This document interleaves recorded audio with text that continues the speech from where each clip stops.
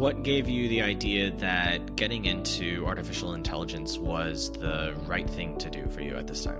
I've been thinking about AI for a long time. It's been being talked about, obviously, for decades. It feels a little bit, it always felt like throughout my career, a little bit like cold fusion, that it was always just 10 years away, and it was going to fundamentally change society as we know it. And so that was the moment where the light bulb went off for me, and I said, that decade away moment has actually arrived, and AI is actually going to be a real thing, and it is going to fundamentally change how we as humans interact with computers, and I need to make a change. And at the time I was running a fintech company, and I asked myself the question, if I continue to innovate and do really innovative, interesting things in this particular company, in this particular sector that I'm in, will I make a positive impact in the world? And I didn't like the answer that I got back. And so that was a moment where I said, it is time for me to start on a new journey. And that's when I started doing customer explores. Started in the stupid phase, like we all do when we're starting a founding journey. Started asking a lot of questions and meeting with a lot of folks that are potential customers to be able to get a little bit smarter. Keith Smith is the co-founder and CEO of Me4You, a company that helps celebrity creators to create authorized AI chatbots. And this was a really interesting conversation because we talked about what it means to be a creator and what it means to use AI and how AI can bridge the gap between yourself and your audience in a way that allows them to feel like they know you without you needing to spend all of the time necessary to have a conversation with them, so that you can maximize the benefits for the community while maximizing the revenue for your company. It was a very interesting conversation, and I know you're going to like it. So why don't we get to it now? What made you want to become an entrepreneur? So my entrepreneurial journey goes back really to when I was about 7 years old. My parents had friends that were, in my view, entrepreneurs, and they were, but they had started a clothing store, and these were very good family friends. They would come over every Thursday night, play rook with my parents, and as a little kid, I would anxiously await for Robin and Lauren to come over, because they would tell stories about what it was like to be starting this company of theirs. And then they would continue to expand on this and talked about how when they opened a second store and a third store, and how they would go off to market and figure out what was the new fashion trend of the year, and be able to try to make sure they bought the right kinds of fashion, and what would happen if they didn't buy the right fashion and it didn't sell, that sort of thing. And I was just absolutely fascinated. So I took a bit of a detour. When I was in high school, I decided that I was going to be a pastor. And so I went to Bible college. I was planning to be a pastor. And then when I graduated college, or when I almost graduated college, I should say, as a side note, I flunked out of college, which is a badge of honor at this point in time. I had 3 weeks to go in Bible college, and I decided this was not the path for me. I'm going back to plan A. And I think that, combined with the fact that I figured out pretty early on in my 20s that I'm highly unemployable. And that made me realize that there was kind of no other option other than to go out and starting companies. So I started doing that in my early 20s, and currently on my 6th startup now. What gave you the idea that getting into artificial intelligence was the right thing to do for you at this time? I've been thinking about AI for a long time. It's been being talked about, obviously, for decades. It feels a little bit, it always felt like throughout my career, a little bit like cold fusion, that it was always just 10 years away, and it was going to fundamentally change society as we know it. And so I've been paying attention and started using ML extensively at my last startup. And we used it in order to be able to develop a really innovative and new risk model in order to be able to risk assess very, very small businesses that are online sellers. And that worked incredibly well. And so that was really my first foray, where I spent 9 years working with our development team in order to be able to build out those ML models, and seeing how absolutely amazingly good they were, not just by themselves and not just automatically, but with a lot of work. And they were frankly better at the humans at making those kinds of decisions. And so that was my first real practical application of machine learning. And then seeing in early 2022, when I started to really dig into what the latest developments were around the latest AI models, and specifically with GPT and seeing what OpenAI had developed as well as some others. But OpenAI was clearly head and shoulders above the rest, even in early 2022. That was clear, and so that was the moment where the light bulb went off for me, and I said, that decade away moment has actually arrived, and AI is actually going to be a real thing, and it is going to fundamentally change how we as humans interact with computers, and I need to make a change. And at the time, I was running a fintech company, and I asked myself the question: if I continue to innovate and do really innovative, interesting things in this particular company, in this particular sector that I'm in, will I make a positive impact in the world? And I didn't like the answer that I got back, and so that was a moment where I said, it is time for me to start on a new journey, and that's when I started doing Customer Explorers. Started in the stupid phase, like we all do when we're starting a founding journey. Started asking a lot of questions and meeting with a lot of folks that are potential customers to be able to get a little bit smarter. Yeah, I like that you did that. I also recognized that AI was really going to be important, I would say probably a year ago.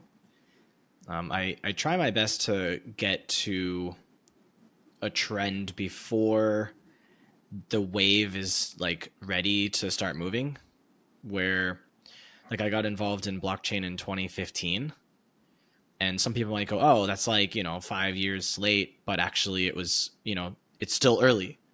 So I was quite early on that, and I saw how companies were looking to use automations and integrations. You see companies like Zapier and all that, and I saw AI, and my own startup had fallen apart. And so I started to have the time and the energy to look at, well, what can I do next?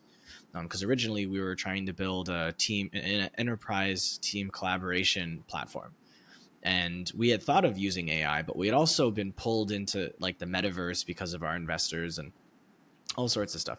So when that company fell apart, I was then free to explore what's actually going on in the world, because I had spent 4.5 years kind of head down looking at what was in front of me and what we could build. And the AI that we were thinking of putting into our system at that time was years away, because there was no OpenAI at the time. I mean, yes, there's OpenAI, but they were working privately. So there was no product to work with.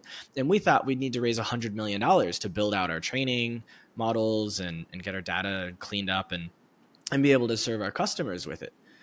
And then ChatGPT came along literally like 6 months after the company fell apart. And I was like, oh, we could probably have just used ChatGPT and not needed the $100 million. I mean, obviously we didn't raise that kind of money. If we had, I'd probably still be running the company, but it was quite interesting to kind of reflect on the difference between before ChatGPT and after ChatGPT came out, how much easier and faster and cheaper it would have been to get us to a really important part in our business. But it was too late, unfortunately.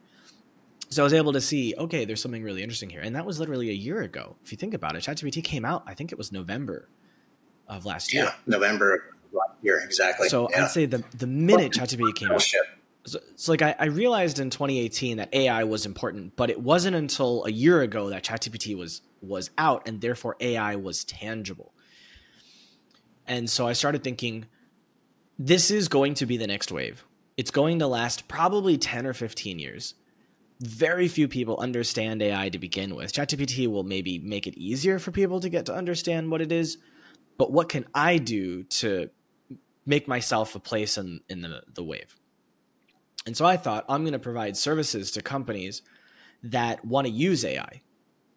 And so I have 3 companies, 2 that I've invested in, 1 that's my own, that are all working towards making it possible for companies to have the extra liquidity to think about automations and integrations, and then to actually hire AI talent or implement AI through consulting and outsourcing.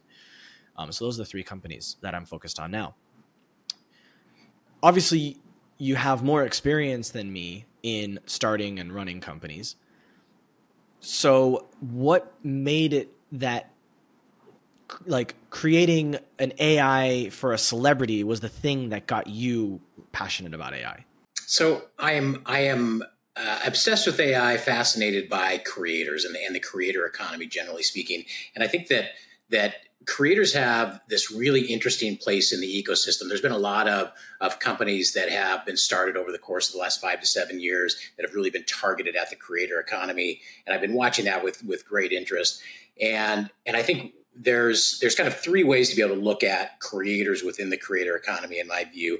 You can look at them as customers, you can look at them as suppliers, or you can look at them as distributors. I think the companies that have not done very well is those that look at creators as a customer base. And they say, okay, well, look, there's 200 million creators worldwide. There's 50 million that are full-time creators. That's a huge customer segment that we can go after. But the reality is that most creators are really like a small business in many ways, in the sense that they need to generate additional revenue. They're unlike typical small businesses in the sense that there is usually a person who is the personality behind that creator, and they are their brand, and their brand is them. And being able to, and you just can't separate that person from that small business. And so what that ends up meaning is that person and the personality there becomes the constraint or the bottleneck to growth in that business. And so it needs a very different type of solution in order for it to be able to really grow. And at the same time, they are not like a small business that wants to invest a whole bunch of money in the hopes that they're going to be able to generate revenue over the course of the next 2 or 3 years. They just don't have the liquidity to be able to be a really good long-term customer like that. So our view is that if we can have a solution where we can partner with creators as both suppliers, supplying their genius, their content, their ingenuity, their personality for the purposes of training an AI, and we all know the value of training sets as it relates to AI, and then also partner with them from a distribution perspective, because they are the influencers. And so the idea is let the influencers influence, and influencers influence about 60% of the buying decisions in the world these days. And so they have a massive outsized impact on what we decide is cool, what we decide we want to buy, what we decide that we need next, or how we're going to spend our time. And so that is kind of the business model perspective that I took into those interactions and those early conversations, to say, how can I bring AI to be able to benefit the creator economy, but not from the standpoint of, let's see if we can get creators to pull out their credit card and pay for something. Instead, let's figure out how to be able to give them something valuable so that we can partner with them as both suppliers of their content as well as distributors, so that they will distribute a product to their user base. And as it turns out, the product that we've developed is an AI clone that allows any celebrity creator to be able to have their own AI clone that can then talk to their fans. And so it allows super fans to be able to scale the kind of engagement that they actually want with their celebrities that they follow or the creators that they follow. And in doing so, we then give a strong financial incentive to our creator partners that we work with, because we share 50% of our net revenue back with them. But in this case, now they are actually promoting themselves in the form of AI. So they're not having to go out there and promote our brand or our company. They are really promoting themselves in the form of AI as a new modality of engagement between them and their super fans. And that really scratches a really critical itch, and it solves a major pain. I definitely understand that. I've been thinking about this for a long time. Actually, the first version of my last startup was supposed to be an end user messaging platform. And the goal was to create a blockchain wallet that allowed people to deposit their different cryptocurrencies. Because one of the things that people had been touting for years was blockchain is going to enable us to take control of our finances. But nobody was making it possible for people to be able to spend the coins that they had. And so I thought, if I create my own messaging platform and I have a blockchain wallet that supports all of those coins that people already have, and I make it possible for them to spend those or to earn them inside the platform through various services and features, one being a paywall for a private live chat, which Discord didn't do until like a year ago. And I was talking about this in early 2018. And we actually had the blockchain working, and we had the wallet testing. So we were planning on doing that, and it would have been an incredible use case. So I've been thinking about creators for years. And now as a creator, it's not my business, but I mean, of course, if I can monetize the content, I might as well, right? Obviously, having consulting clients is a different story, but being able to monetize the podcast itself is definitely desirable. But when you don't have millions of followers, it's very difficult to monetize that.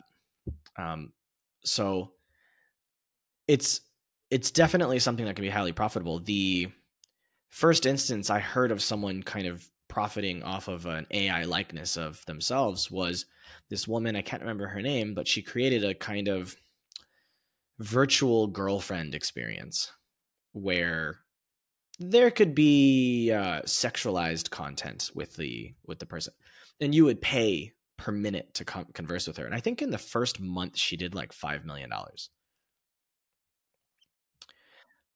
So you definitely have a business model for sure. And I think that, and there's a really interesting dynamic that goes on there because, you have this with that particular example, and there's been a lot of examples that have come out since that one, but that one made a lot of press for sure. But you have this dynamic where, yeah, there are girlfriend and boyfriend apps and companion apps that are AI based that have been out for a while. And those exist, and they exist in the App Store, and they've been there for a while, and they have varying degrees of functionality there. I've tested a lot of them just as customer explorer, and I can tell you that most of them probably are not very good, at least at the level that my expectation would be to have a virtual girlfriend. But at the same time, there's this interesting thing that happens when you're not just creating out of whole cloth an AI that is something out of kind of a weird science book or a movie. I don't know if you're old enough to remember that movie from, I think, the 80s, but that was in my high school days that movie came out. And it was about a couple of teenagers who kind of developed in their fever dream this perfect woman. And so that's kind of what a lot of these AI girlfriend type apps are. There's a big difference between that and just this totally fictional person and somebody who's actually grounded in reality. This is a real person. We see them, and we have this kind of parasocial interaction with them. This idea that like they're a celebrity. I feel like I kind of know them because I see their life. I get to see what they post on social media, etc. And now all of a sudden, I can actually have a conversation directly with the AI representative of them, and somebody that speaks like them, talks like them, eventually will sound and look like them, and we'll be able to have a video call just like this. Today it is text-based chat, but in the very near future, it'll be full video with full audio and synchronous. And that fundamentally changes the psychological kind of interaction that starts happening there, because you're interacting with a virtual being, but you know that virtual being is grounded in reality and in a real person. And that does change the tenor of the relationship. And we already see that in our data. So how do you train something like that to make it so that when the person's having that conversation that it feels like them? Yeah, that's a great question. And so what's interesting is that when we first started this process, our thesis was that what fans really wanted to do was to get behind the scenes and to see the real person, not the version that is the Instagram version or the YouTube version, but get behind the scenes. What would it be like if I slid into their DMs and I could have a DM kind of conversation with them? And so that was the original thesis, and we started doing a lot of explore around that. We even did an initial just kind of proof of concept around that. As an interesting anecdote, in the early startup and the early founding days, it was funny that we wanted to do some training, and so we needed some people who were on Instagram who had a decent amount of DM data, and most men that I know don't have a lot of DMs other than the ones that they're sending out, and so I needed, frankly, two women who get a lot of inbound DMs in order to be able to train and see if we can build it based on their DM data. And since we've moved away from this and we don't train on DM data, I'll tell you the reason why. But I started with my girlfriend and my daughter, and I asked both of them to share all of their Instagram DMs going back to as long as they've been on Instagram. And if you want to see the definition of trust, ask your girlfriend and or your daughter to share all of their Instagram DM data. I'm happy to say they both did, but it was kind of a funny moment, and we used that to be able to do training. But what we figured out quickly was that the relationship that we as fans want with a celebrity or with a creator is actually really with the public persona that we see of this particular creator. And the creators confirmed that for us as well. They said, look, they may want to know who I am behind the scenes, but really the person that they've fallen in love with, or the person that they respect, or the person that they idolize is the person that they see publicly. And so that led us to training on primarily the public data and the public information and the public content that is already created by that creator. as well as oftentimes some exclusive content. So sometimes there will be like training or there will be courses that are behind a paywall, and they will open up some of that for our training data. So we do get access to some non-public kinds of content. Or stuff that it would otherwise be subscription based, and so all of that then goes into the training set, and then we also then spend a lot of time with the creator in order to be able to make sure that we are going to deliver an experience that is on brand and is authentic to their brand. And that was the first big question we had to answer for ourselves was, can we actually deliver an AI clone that is true to the brand of this creator, that the creator will have a conversation with themselves. And that's very interesting and very weird the first time you do that and you have a conversation with yourself, but very fun. Will they actually look at this and say, yes, this is a good representation of my brand? And so I'm happy to report that we've been able to pass that test. The 6 creators that we launched with and in our beta a little over a month ago, they all resoundingly gave us the 2 thumbs up that they were amazed at how well we were able to train the AI to be able to respond like them, give answers like they would in much the same way that they would if they were responding themselves. Hey, just give me 10 seconds of your time. I really appreciate you listening to the episode so far, and I hope you're loving it. And if you are, I would love to ask you to subscribe to the channel, because what we do is a lot of work, and every week we bring you a new guest and a new story, and what we do requires so much love so that we can bring you something amazing. And every week we're trying really hard to get better guests that have better stories and improve our ability to tell their stories. So your subscription lets the algorithm know that what we're doing is fantastic. And no commitment, it's free to do. And if you don't like what we're doing later on, you can always unsubscribe. And either way, we would love a like if you don't feel like subscribing at this time. Thank you very much, and we'll take you back to the show now.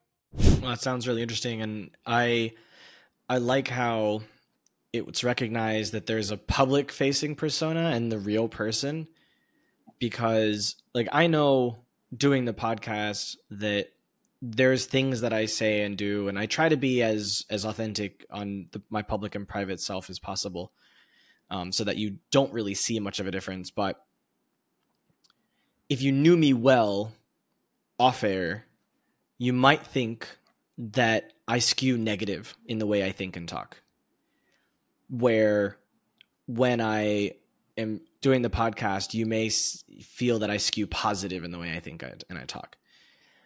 So this is the fluffy version we're getting of you then, huh? Because people like to listen to people that are positive, and they like to be around people that are positive.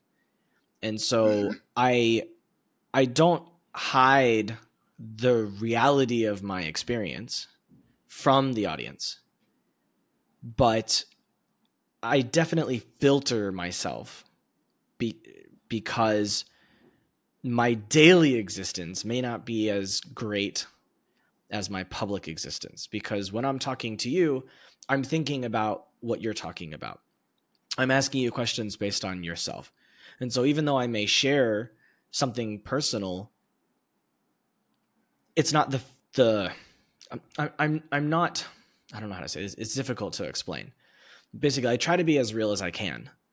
But when you see someone for 40 minutes a week versus being with them for hours a day, it's a different, you see more of them, right? So it's like when you're, let's say I was married before COVID, we would only spend an hour or two in the morning and an hour or two in the evening together. The rest of the time she was at work and I was at home working. During COVID, there were periods of time where her gym was shut down where she was working, and we might spend the entire day together. Well, when you spend the entire day with someone, you see all of that person. Yep. And what a lot of people saw during COVID was they didn't really like the entire thing that they saw, that they thought before was not a big deal because they weren't with them all the time. So that's my point. You see a part of me, and I try to give you everything about me that I can, but you don't see all of me. And therefore who I am outside may be slightly different, or there may be like you're not seeing the edges of myself. Yeah, that's part of the fantasy and part of the seduction. And I don't mean that in a sexual way at all. I mean it as that's part of what we look at from these public figures, and we go, wow, it's really aspirational. It's really nice. But we don't have to see them, brushing their teeth, or, when they just wake up in the morning, or any of those kinds of things.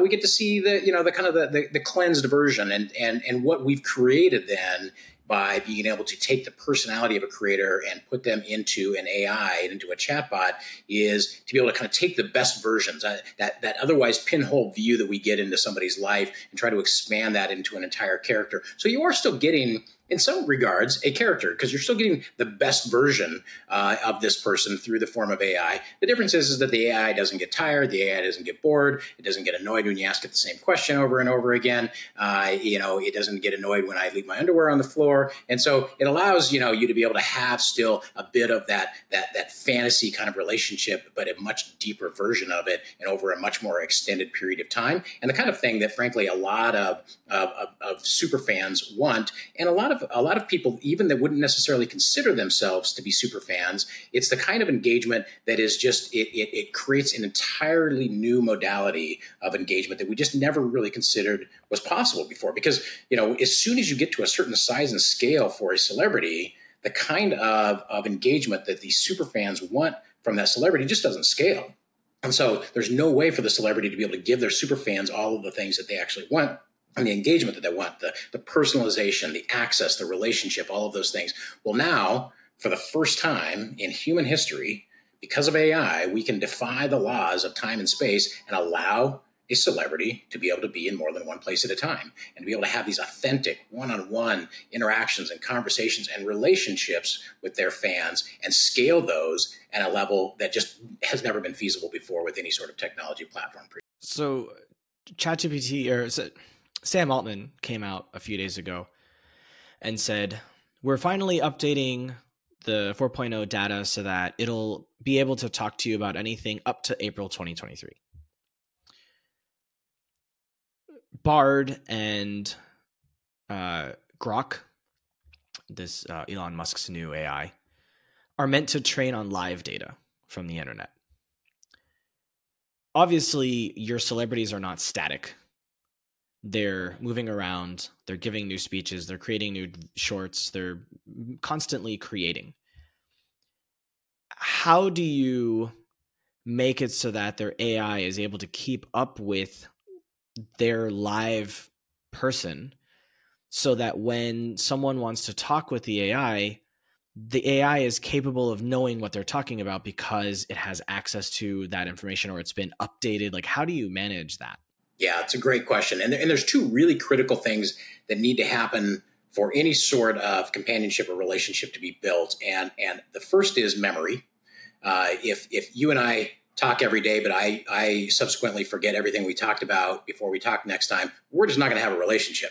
It is impossible to build a relationship on top of that, and that is a little bit like what it is to talk with ChatGPT, at least today, and a lot of the other AIs. They just don't have good long-term memory built in, and so the first thing we did was build in long-term memory. But the second thing is that you have to have up-to-date information, because if I'm going to be having a conversation with a celebrity and they just posted something that that was very relevant to their life, and they just posted that this morning, and the training data for this AI does not go up through this morning, then all of a sudden I'm going to be having conversations with an irrelevant and an outdated version of this person, and that does not feel very authentic. And so that is something that we are still building a lot of the pipes for that, but that was one of the first early features that we built, was this ability to be able to not only pull in that data for the first time training, but then to be able to pull that in on an ongoing basis and have that flow, so there is a constant update. And one of the things that we're trying to figure out then, on a creator by creator basis, it depends a little bit. In some cases, you need that information to be updated by the hour.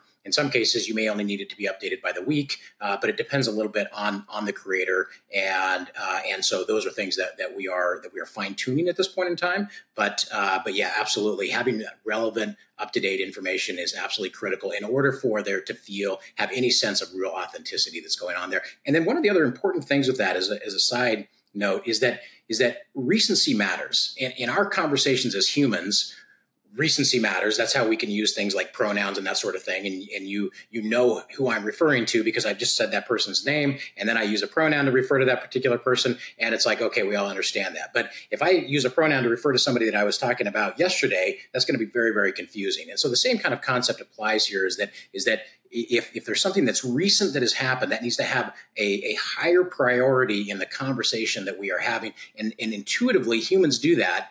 And AIs don't intuitively do that. And so making sure that as we continue to train with new updated information on a daily basis or an hourly basis, even depending on the creator, that information, this most recent information, is the stuff that takes priority. And if I ask an AI that is on Me For You, what is your view on X? And they had a view on X that was one thing a year ago and another thing yesterday, I'm going to expect that it needs to have that updated information and have that updated view on X when I ask it. So recency is important, obviously. But being able to have a two-way conversation with an AI is something that I think is severely lacking across the board. If you look at ChatGPT, you ask it a question, it answers. If you look at Bard, you ask it a question and it answers. You look at Grok, it does the same thing. There's only one AI that I've found that will actually actively ask you questions and maintain the memory of the conversations. Let me guess. Can I guess? Go for it. It's Pi. Absolutely. To date, they're good at it. It is my favorite AI because it wants to keep asking you questions. And when you respond, it wants to ask you follow-ups. And it actually listens and it processes and it sounds like a human friend. Do you support that? Is that something you're working on? Because, let's say, for example, your system knows that it's my birthday today. It's not, but example. November 7th, it's my birthday. If I have established a relationship with Neil deGrasse Tyson through your platform, is Neil going to wish me a happy birthday and ask me what I'm going to do? Is he going to, share something with me that he thinks would be fascinating for me? Right? Do these AI copies reach out and communicate like a friend? Or is it just one-sided me to you? Absolutely. And it's such a critical point. And by the way, Neil deGrasse Tyson is a perfect example. And so, Neil, if you're watching, call me. We want you on the platform really badly. But yes, absolutely. And it's interesting. In the very first iteration that we launched, we found that the AI was trying to be very, very helpful. So you would ask it a question or you would say something. It would give you an answer, and it would almost sound like it was ending the conversation. It would be like, thanks, I hope that's super helpful. Have a great day. And you're like, it's being polite, but that's not how we talk as humans. Can you imagine having a conversation with a human that way? And every single time they were like giving you a final, goodbye and, hey, thanks for coming anyway. It was great to see you. And you'd be like, wow, I feel like I'm being rushed out the door. And so we found that very quickly. So we made significant changes to how it interacts and in order to be able to try to mimic human interactions. And so it's trying to mimic the turns of phrases and the type of speech that particular creator is using. But what it doesn't necessarily have a lot of access to, in most cases with training data, is it doesn't have access to a lot of conversational data. That is a little bit different with interviewers that have a lot of like podcasts and YouTube. In that case, there's a lot of training data where there's interaction, and it's a tennis game going back and forth, and both players are hitting the ball back and forth. But without that, by default, the AI is kind of this terrible tennis player where you lob the ball over and it pockets the ball, and then you're like, okay, great. If I'm going to start again, I have to hit another ball over. And so now what it does, and this took a lot of coding and a lot of work in order to get it to this point, it is much more conversational, continues to ask questions, talks, and it remembers things and it classifies things as I tell it. And so you're not just filling out this form where I'm saying, hey, I'm a 52-year-old. I live in New York City. I have 2 kids. I like to ride a one wheel. These are my hobbies. This is what I like to do on the weekend. Like, I don't have to fill out a form that says that. Those things just kind of happen naturally in conversation as I'm, having conversation with the AI, and the AI remembers all of that stuff. And then it brings it back up and it talks about it and it asks me questions about it. And, hey, how was one wheel riding? I know you were really excited about going one wheel riding this weekend, Keith. How was it? Was it as good as you thought? And so those are the kinds of interactions that we end up having, and they feel much more like authentic, real human conversations. And we continue to make improvements there, and we'll continue to make improvements. But yeah, you're hitting on some key points there that ChatGPT is very much like talking to a socially unaware first-year analyst who just kind of answers questions and is done. And it's not a very entertaining and interesting dialogue. And you'll find a very different experience when you talk to AIs like Pi or any of our Me for Yous on. So 2 questions just came to mind. The first question is, if let's say we'll continue with Neil deGrasse Tyson. Let's say I have a conversation with Neil, and Neil learns some personal information about me. Does your system store that information so that if I start having a conversation with another AI, that AI knows that information about me and can automatically do that? Or do I have to rebuild that knowledge base with that new AI? Great question. And we've debated about this a lot internally. As it stands now, that is a siloed walled garden within that particular conversation that you've had with that particular AI. So what you tell them is what they know about you. And what it does create, though, is it creates the ability for you to have a little bit of a different interaction and a different kind of personality with different AIs. And you get to know one in one context, you get to know another one in another context. And what's interesting about that too is that because the shape of these conversations change over time, you may be having a conversation with the exact same Me for You that I am, but our conversations will go in drastically different directions because I'm telling and talking about a particular thing, and we start forming a relationship and a connection around the things that I'm talking about, whereas you're going to talk about the things that are important to you, and you're going to form connections about that, and it is going to remember those things about you, and this is going to steer the conversation that way, and you're going to have what seem like very, very different types of conversations and relationships that I would have with the exact same Me for You that you would be having. So that next question I had was, is it possible to do a kind of top-down push where, let's say, Neil has a new book coming out, or he has an idea for a book, and he comes to you and he says, hey, I've got 100,000 people on your platform that are actively engaging with my AI.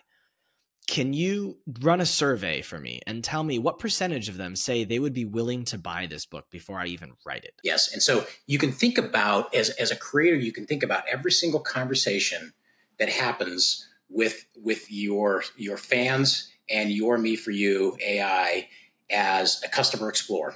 It is the ability to be able to understand on an anonymized basis what your fans care about. And so one of the things that we do is we analyze those conversations, one from, and first and foremost from a compliance standpoint. And we actually do that real time. And so one of the things that's interesting about AI is that it is better as a tattletale than it is at obeying. And so you can say, here's the rules, only do this. And then it spits back something that doesn't obey the rules. And you say, did that obey the rules? And it goes, oh, no, it actually didn't. Sorry.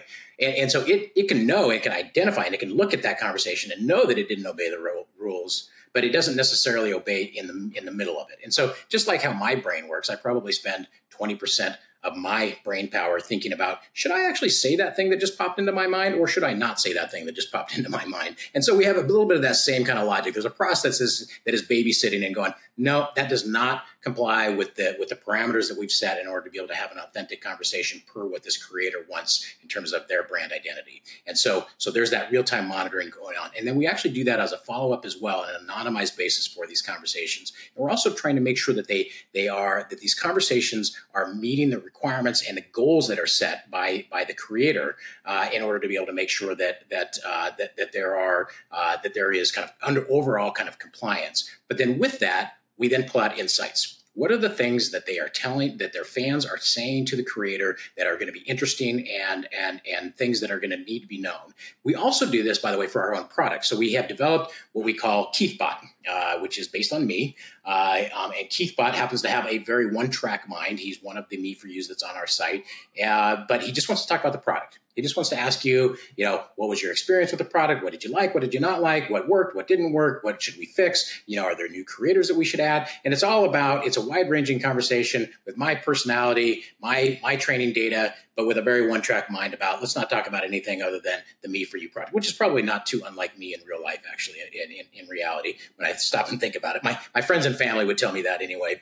And so what happens is out of that, then we get this incredible, every single week, actionable insights that come from those conversations that feeds right into our product lifecycle and into our product roadmap, so that we can make real-time improvements. And so we are constantly making improvements in order to be able to make sure that we can meet what our customers want, as well as meet the goals that are set by the creators in terms of what they want these conversations to be doing. And one of the things that just shocked us like crazy was the way that we were able to, in the first 4 weeks from launch, just by having that feedback loop, that rapid feedback loop, we were able to make improvements and see engagement increase massively just over the first 4 weeks. And so when we think about what our company looks like 52 weeks from now, it tells a very, very optimistic story that constant iteration, that constant feedback loop will continue to make us better than yesterday. And that is, that's the whole entrepreneurial journey right there, is figuring out how can you get a really tight customer feedback loop, make that actionable, feed that back into your product, and make constant improvements.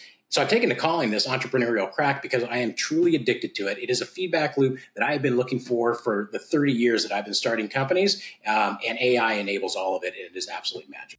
It's very interesting. I think a lot of companies would benefit from having this, because right now a lot of companies just have like a chat bot or like they've got some text-based FAQ. And I've always known that being the person that goes out there as the founder, right? You go out there and you tell people about your product or your service, you're going to be able to answer those questions way better than any salesperson or any text-based thing that you've written down, which is probably boring and corporate. So by having a bot with your own personality that knows everything about the product and basically acts as a product manager is pretty cool. I like that a lot. Yeah. Yeah. And I think, as businesses, we've all thought about this from the reverse perspective, which is how can I figure out how to be able to not pay as many customer support people, or maybe it's even more altruistic than that. And it's how can I be more responsive to my customers by being able to give them the answers immediately, by having a chat bot that fills the void of that customer support person. And so we think about it in the context of, let me just answer questions and give information to my customers. But it is incredible, and it is very good at that. But it is also incredibly effective at then being able to pull that information out. Well, what is the problem? What are the issues? Being able to categorize that and be able to say, okay, these are all the various things that folks are asking for. We can start to now stack rank these, because we can start to see some similarities between these various conversations, feedback that back into your software development lifecycle, and all of a sudden you have this constant improvement chain that is really, really powerful. I want to talk to you more about this off air, actually. I just had an idea that I don't want to mention on air.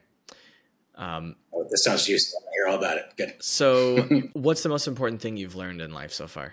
So when I look back, I've made a lot of mistakes, so I've been able to learn a lot of things, which is the best way, I guess, to learn things, at least for me. The thing that if I look back and I have regrets, which is an indication that I've now learned something, I can't say I have a lot of regrets, but the regrets I do have are that at various key points in my children's upbringing, I prioritized work over them. And I was a single dad, and I had started 5 different companies prior to this. So it was always me and my 2 kids and a startup. And so it was always this very a bit hectic. My kids and I now that they're adults, we joke that they were raised by wolf. Singular, and so it was a bit of an odd upbringing to be raised in a house with a startup founder as a father who was constantly running around and starting new companies. But the regret that I have, and the lesson that I learned more than anything else, is that at those key moments when you need to show up for your kids or for your family or for your network that you care about, that is really the thing that matters, frankly, even more than the stuff that we're building, to prioritize them over your company. And I've once I turned about 40, 45, I started to get good at that. I was really bad at that early on. And that's a regret that I have. And that's a big lesson I've learned.